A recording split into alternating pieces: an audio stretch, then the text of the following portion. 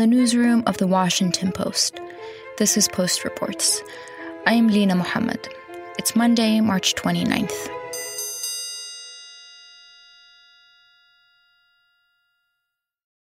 أنا اسمي مازن الحمادة من سوريا دير الزور. اعتقلت بتاريخ طبعا أنا اعتقلت أكثر من مرة ب 24/4/2011. I decided to set about trying to find out what had happened to a Syrian dissident called Mazen al-Hamada. بين فرع الأمن العسكري بدير الزور وحولونا لفرع الأمن العسكري بدمشق. This is Liz Sly. She's the Beirut bureau chief for The Post. He was imprisoned very early in the revolution there for taking part in protests, and he was an activist, and he had been terribly tortured during his experience there.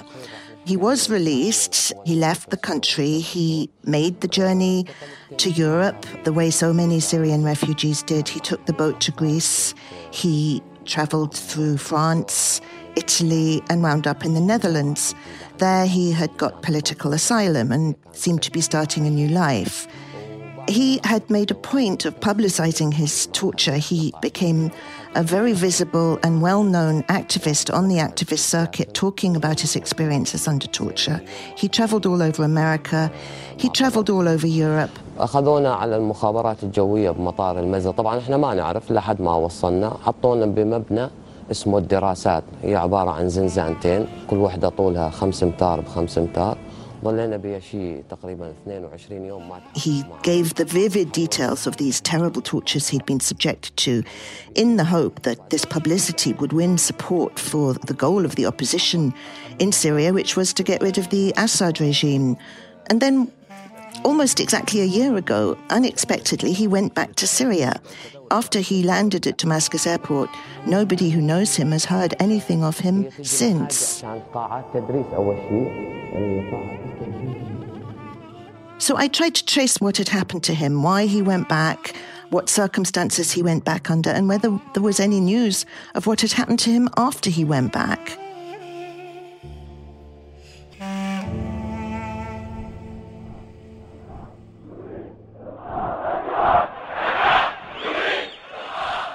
It has been 10 years since Syria's uprising, when peaceful protests across Syrian cities and towns gave way to an armed conflict.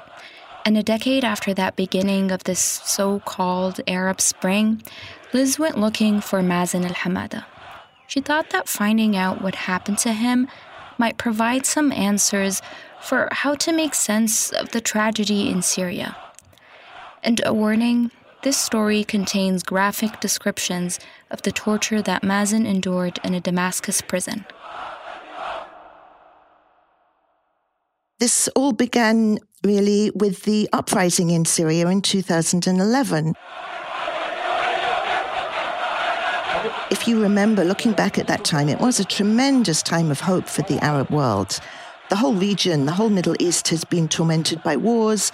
It had so many crises, one crisis after another for years and years and years. And the whole region pretty much has been ruled for decades by autocrats who have terrible human rights records and are also known to be extremely corrupt, which keeps prosperity and opportunity from reaching ordinary citizens. And this frustration burst open in 2011 with protests all across the Arab world. And at what point did those protests get to Syria? The anniversary of the Syrian uprising is usually put on March 15, which was the day when huge protests erupted in the southern province of Daraa. That was as a result of a group of teenagers who had daubed anti-Assad slogans on the wall being arrested and tortured by the security forces in the town. And this brought the people out onto the streets in a mass protest. But actually, from early February, just a few days really after the toppling of Mubarak in Egypt, demonstrations had been held. What were the Syrian people protesting and what were their demands? Well, initially, the demands were not for the fall of Assad. Initially, the slogans and the demands were against the corruption in the country. There was an immense amount of corruption, and the country's always been very poor compared to most countries in the region, not all of them, but many of them. But it was after the government began to crack down against people and to shoot at protesters that they began calling for the toppling of Assad, who at that point had been in charge of Syria for a little over a decade. But his father had been in charge for 3 decades before that. So the country at that point had been living under Assad family rule for 4 decades. I should point out the Assad family rule is, Hafez al-Assad was brutal. Yes, and it wasn't the first time that unrest had erupted in Syria against the government. In the early 1980s, there was a big uprising, in that case led by the Muslim Brotherhood, against Hafez al-Assad. And he had famously put it down with a lot of repression, an iron fist. And it was always believed that the Syrian people wouldn't dare go out onto the streets again because of the ferocity of that crackdown. But the events of the Arab Spring, the momentum that was gained across the region for change, overcame that sense of fear and timidity among the Syrian people. And they did pour out onto the streets in huge numbers. Mazen al-Hamada was one of the activists who poured out on the streets there following those protests. Tell me his story. So he was among the earliest of the protesters. He lived in the eastern province of Deir ez-Zor, which, like most other provinces, but not all of them in Syria, did join those early demonstrations. And he was joining in the demonstrations. He was also speaking to international media. I gather he was talking to Al Jazeera quite a lot, the TV station, using a fake name. And he was arrested at least once in those early stages in his home province of Deir ez-Zor. Towards the end of 2012, he relocated to Damascus because he had learned his name was on a wanted list and that he was at risk of being arrested again. And he thought that if he went to Damascus, he might be able to avoid arrest. And there he was linking up with activists in Damascus. And according to the stories he's told, he was trying to smuggle some baby formula into a town that was under siege by government forces. And he was picked up at a restaurant one day with another couple of friends and relatives of his. And he was taken to the Air Force Intelligence Building, which is known as one of the security branches of the Syrian government that's renowned for inflicting particularly brutal torture. And what happened to him then? So he was in prison there for about a year, and he was subjected to really the most brutal forms of torture. أخذوني مددوني بالأرض كسروا لي ضلاعي هاي الأضلاع. The one he would describe involved his genitals being placed in a clamp, and they would tighten the clamp and ask him to talk. جابوا كلام. احنا نقوله بالمصطلح الانجليزي كلاب وإله ماندريد هاند يحطه بالجهاز الذكري. And he was raped with a metal pole. And that was the worst, almost the worst of what happened to him. And he would tell this to audiences in America and Europe. يضب على جهازك الذكري آخر شيء تحسه إنه راح يقطع لك إياه وواحد من ورا يحط لك خازوق بالمؤخرة تبعك ويضرب عليك. يعني شيء ما يتصوره عقل البشري ما يتصوره. ناس ماتت كثير تحت التعذيب. And how do you feel about the people who did that to you? One thing that was very noticeable when I watched all the clips of him while he was talking about what happened to him and his experiences, he would always start crying and tears would roll down his face as he talked about this experience he'd had. في الله بيحسب في قضاء بيحسب راح أسعى إلا ما أجيبه مع المحكمة وأخذ حقي بالقانون.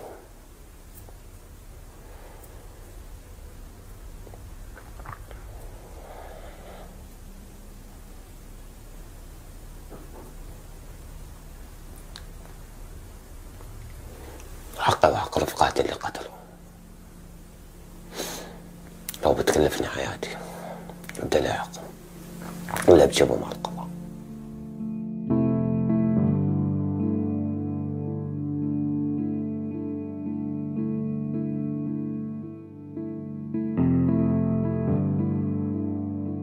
How common is Mazen's experience as a prisoner in Assad's prisons?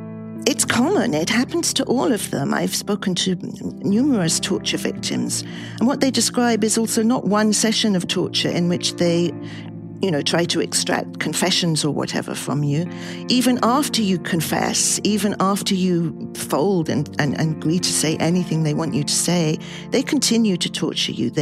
Mazen had cigarettes put out on his flesh, his wrists and arms had been broken, he had some sort of unspecified sort of injuries to his bones where he couldn't stand very well, and he was in constant pain throughout his life. How was he able to escape or leave Assad's prison? Well, yes, it's interesting as well, because this is quite a common phenomenon, and many of the torture victims that we do speak to have this story, and because they did survive and they did get out, they are eventually taken before a judge who listens to the charges against them, and they tell the judge they were tortured. And if the judge sees evidence that this confession was probably extracted under torture, they do let them go in several cases. And this was what happened to Mazen. He told the judge he'd been tortured, he showed the evidence of the torture, he wasn't in good physical shape, and the judge let him go. And then after that, he decided to escape the country and go to Turkey. من الحدود السورية التركية نحيي ثوارنا الأحرار والأبطال أبطال الجيش الحر واللي عم يمرغلون أنف الأسد. What do we know about what Mazen's life was like after he fled Syria and was settled in the Netherlands? Once he arrived in the Netherlands, he took it upon himself to broadcast his experiences, to publicize his experience, in the hope of educating the world about the brutalities of the Assad regime. And he traveled to America, he spoke to congressmen, he spoke to generals in Tampa, Florida, he went to universities and high schools and spoke to them about his experiences in the Assad regime. This may seem obvious, but can you spell out exactly why it's just so bizarre that Mazen would decide to just go back to Syria after all of these years? This is what none of his friends or relatives can understand, is why he would think that he would be safe if he went back. He was obviously well known. His face was well known. He appeared in many documentaries talking about the brutality of the government. And people are just puzzled as to how it was that he didn't think that if he went back, that the same might not happen to him again. So how did you go about trying to figure out what happened to him? Yani, where did you start your investigation? I started out talking to his friends and trying to reconstruct his movements in the weeks before he went back. And I managed to reach out to a couple of relatives of his, a nephew and a brother-in-law, who he had spent some of his final weeks with. And I talked to them about what they knew about his plans to return, whether they were aware that he was planning to go back, and what his state of mind was. And those family members, they're also in Europe, right?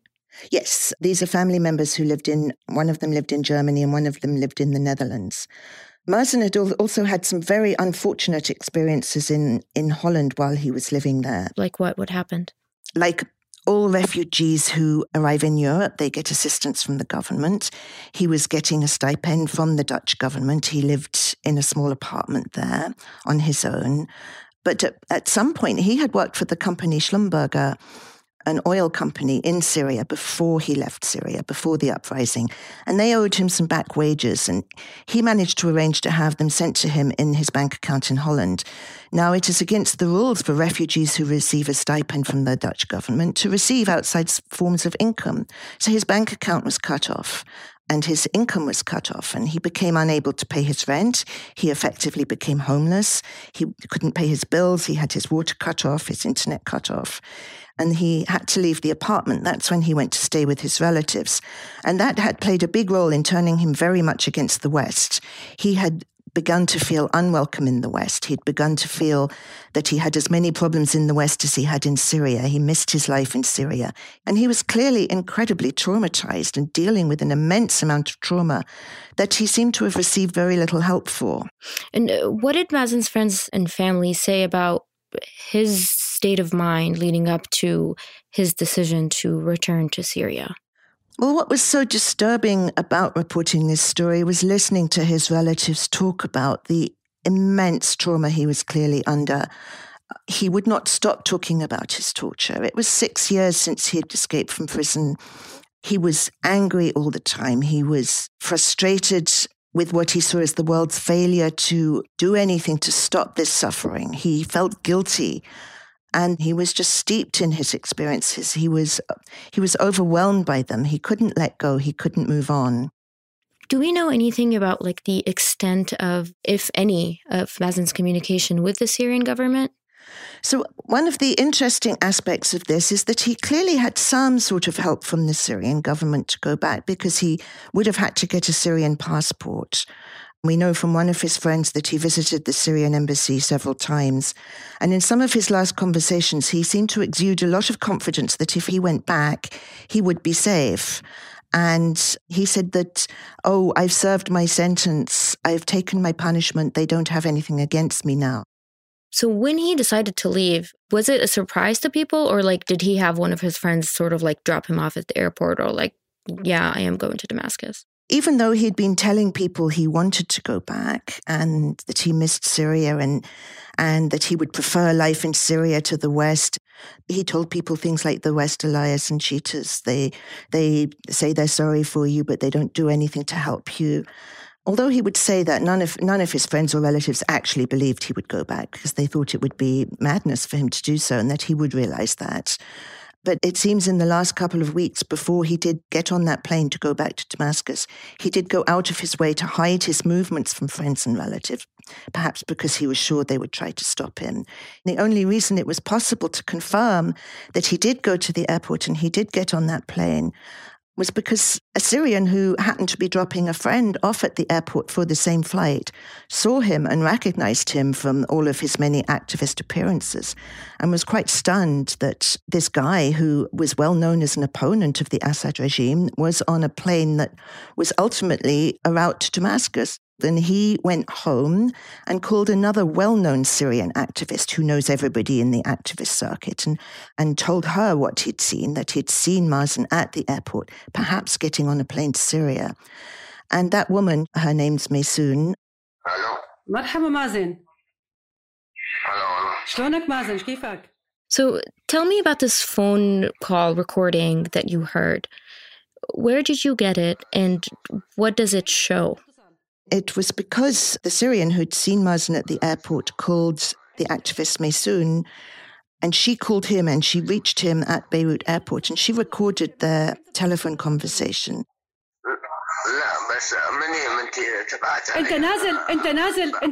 نازل تسلم حالك يا مازن؟ جنيت انت يا مازن؟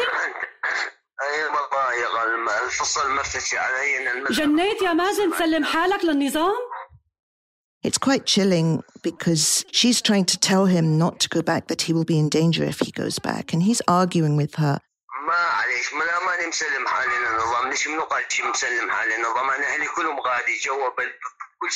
نازل على دمشق انت هلا بالطيارة شافوك ناس بلبنان. هلا نازل على سوريا انت. قالوا عن قندرة الشيج ياخذوا. لك مازن كيف بتأمن يا مازن؟ كيف بتأمن بالنظام؟ مجنون انت؟ He's telling her, no, it'll be fine.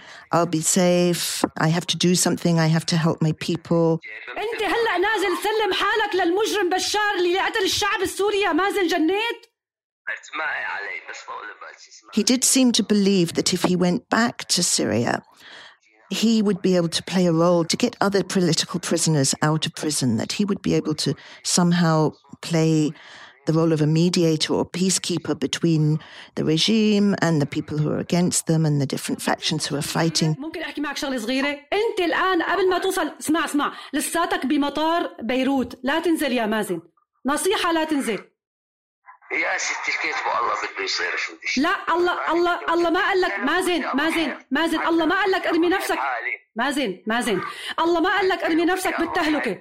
الله ما قال لك ارمي نفسك. حتى لو بدي اضحي بحالي الا قوت سلام واوصل العالم.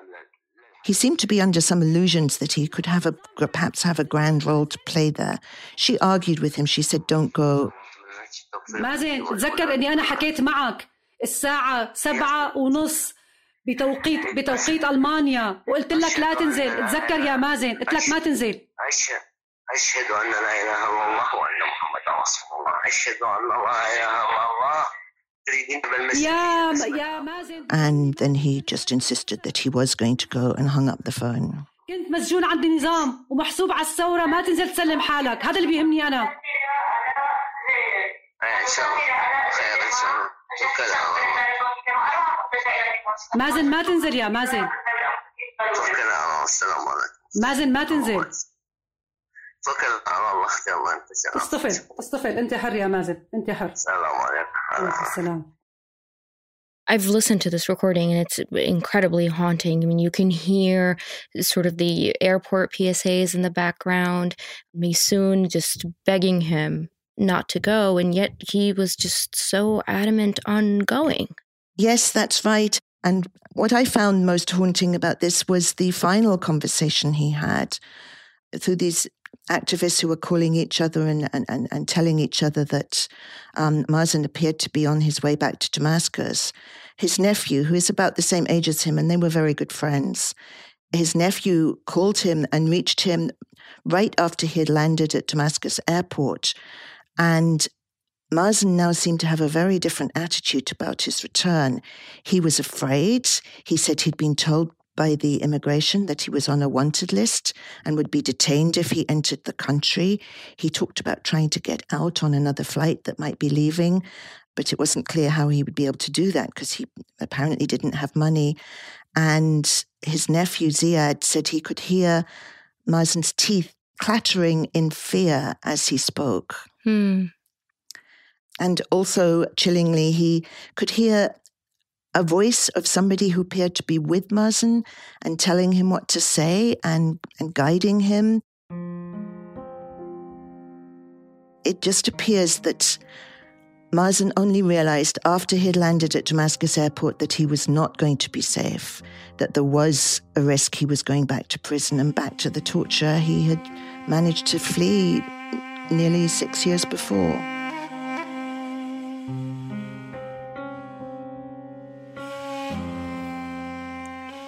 Do we know what happened to Mazen after?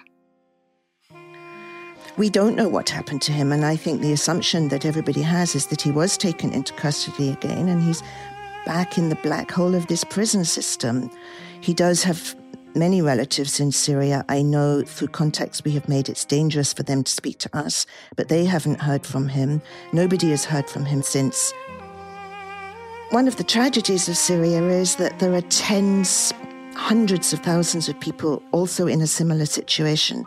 Over 100,000 people have been detained into Syria's prison system during this past decade, and the vast majority of those have not been heard from since. There are people whose husbands, fathers, brothers, sisters, many of them are women, have been taken into custody up to a decade ago, and they just have no word on what has happened to them.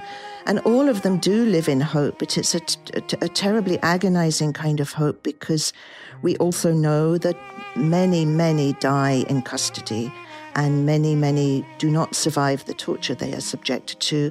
And many are also sentenced to summary executions that sometimes carried out on a mass scale, and there's been documentary evidence of those from satellites and testimony of large numbers of people being executed in the prison. So between the torture and the execution, the life expectancy of somebody who goes into a Syrian prison is not very high.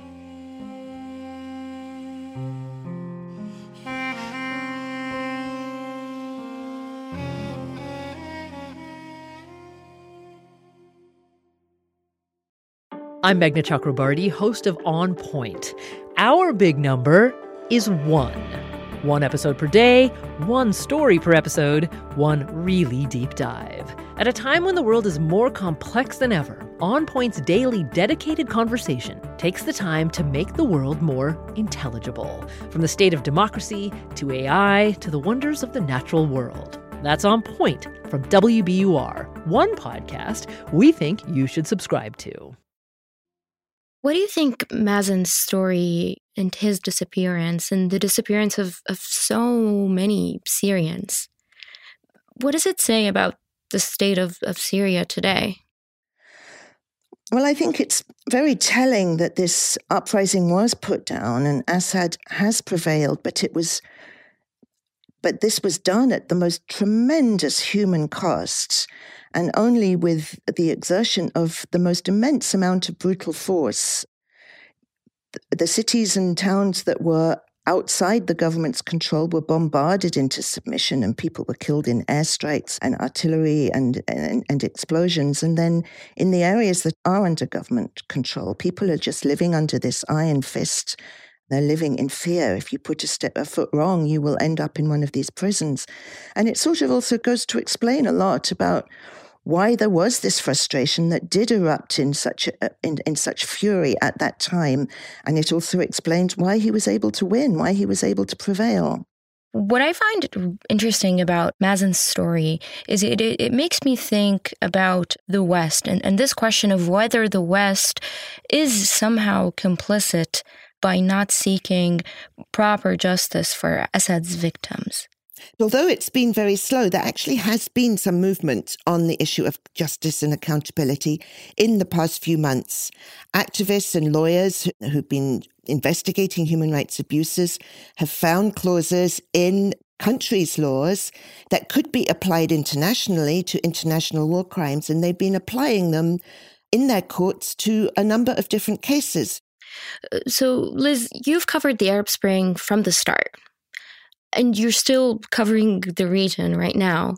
How much has changed in the region since the first spark of the so-called Arab Spring? How much has changed? Yes, it's a very difficult question to answer. Everything has changed and then nothing has changed, and in the worst possible ways on both counts.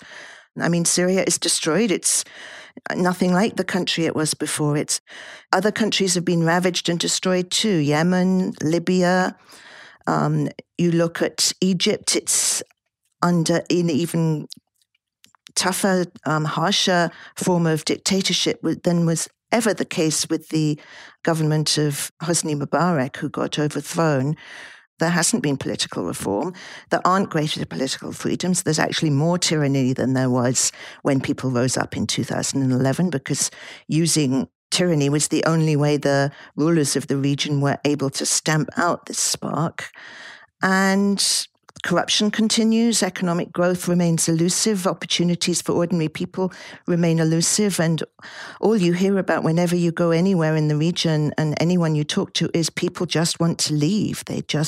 People are looking to get out as best they can. Yeah. My family left, so we're Palestinian Jordanians. And we left Jordan in 2012, shortly after the revolutions erupted across the region. And I remember asking my dad, I was a teenager and I was attached to my school and my friends and my country. And I remember my dad said, "We're leaving so that we have a choice." Right. His words still ring true today, and I think about them sort of all the time, of how so many people who are still, living in the region, whether in Yemen, Jordan, Tunis, Algeria, they don't have any other choice.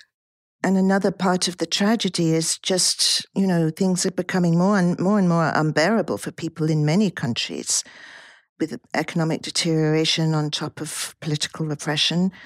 But doors are closed. The opportunities for immigration and migration that were there 10 years ago, 5 years ago even, don't exist anymore. Europe has closed its doors. America closed its doors. We might see them reopen a bit now with the Biden administration.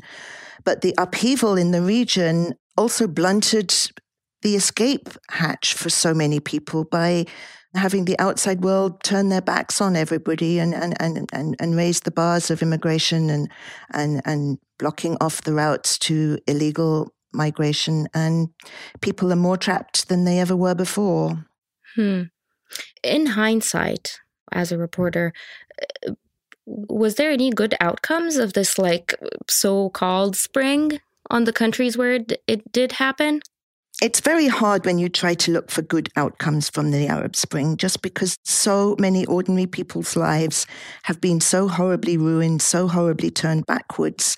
The new generation of young Arabs that's coming of age today, the opportunities for political expression, they're less than they were a decade ago. The opportunities for economic improvement are less than they were a decade ago. And the opportunities for emigration to leave the country, the doors have clanged shut on them.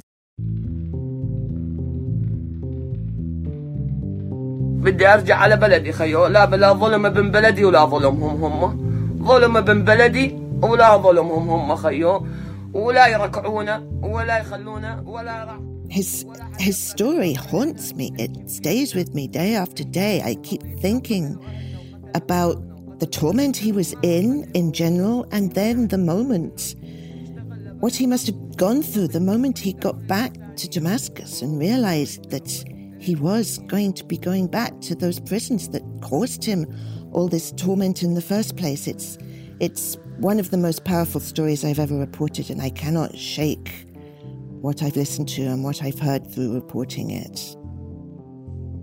I feel like just this one story tells us so much about the Assad regime and the lengths they're willing to go to just to preserve the status quo.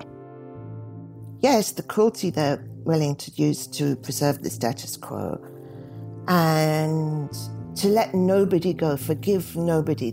Some people talk about reconciling with the Assad regime. Other people have reconciled with it, other individuals, and they've disappeared too. We do know of many cases in that instance. People talk about whether it's safe to go back to Syria.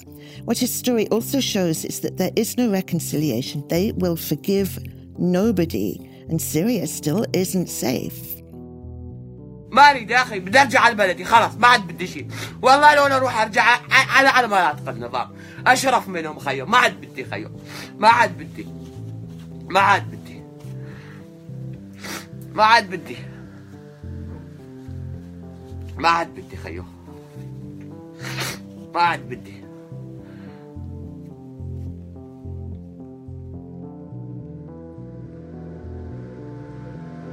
Liz Sly is the Beirut bureau chief for The Post. This story was edited by Irina Flores and produced by me. Ted Muldoon and Alan Cyprus also contributed editing.